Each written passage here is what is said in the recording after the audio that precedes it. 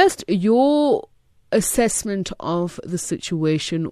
What to your mind is at the center of the problems? I know we're hearing a lot about the drugs.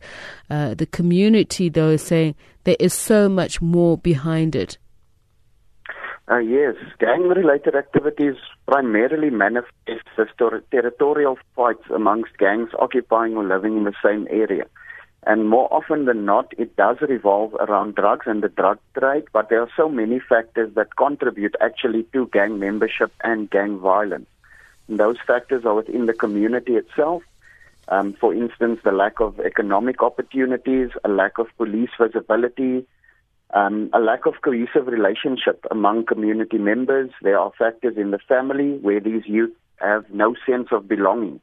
So a lot of them join a gang to get a sense of identity, and the gang then become a surrogate family, which provides for all the needs that they cannot fulfill otherwise. And this means that they would normally tend to go along with what the gang expects of them to keep hold of that sense of belonging and family context. And then also, obviously, there's the rewards that come with being a member of a gang. So the money, the sex, access to drugs, protection from gangs.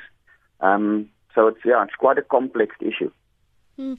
And just a community like Westbury, what are the commonalities with other communities?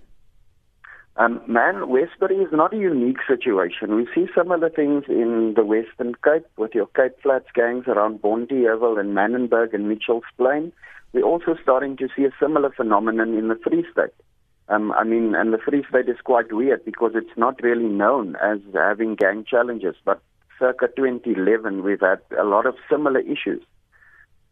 So I think a three-pronged approach should be taken where we don't only focus on, tertiary reduction of gang membership and gang violence. I think it should occur at a primary level where we try to prevent youth in the first instance from joining gangs.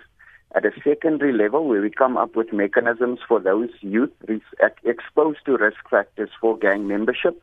And then obviously also at a tertiary level for those people already involved in gangs.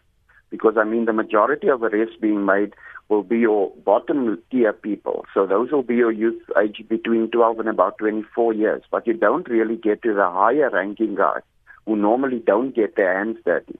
And it should actually be rooted out from the top down. But that's going to be very, very difficult to do. And just talking about the top, one of the SMSs coming through, a suggestion by one of the listeners is saying perhaps it's time to start thinking about ensuring that police are not kept at an assignment for too long a period, that they need to be moved. How effective would that be? I think that would be quite effective because in a lot of cases you find that police actually fall under the payroll of some of these gangs where they actually facilitate the commission of crime on behalf of the gang or where they accept payment for case dockets to go missing and so forth. And it's not only a financial issue. In some instances, it's also because the police themselves fear these gangs, much the same as the community. So I think by rotating them, it would make quite a difference. Is there a case to be made to say that a lot of these areas have been marginalized for years, as the Westbury community is claiming? Yeah, that is quite right. And that actually led to, some of your first gangs originating with the marginalization. What took place, with the Group Areas Act and segregation. Because initially these groupings were established to sort of form part of a liberation struggle. But eventually with the marginalization of young people, the lack of economic opportunities, the breakdown of the family and community units, they eventually morphed then into what we now know as these violent gangs. We certainly intend to have a further conversation with you about this. Ashwell Phillips, he's a lecturer of criminology at the University of the Free State.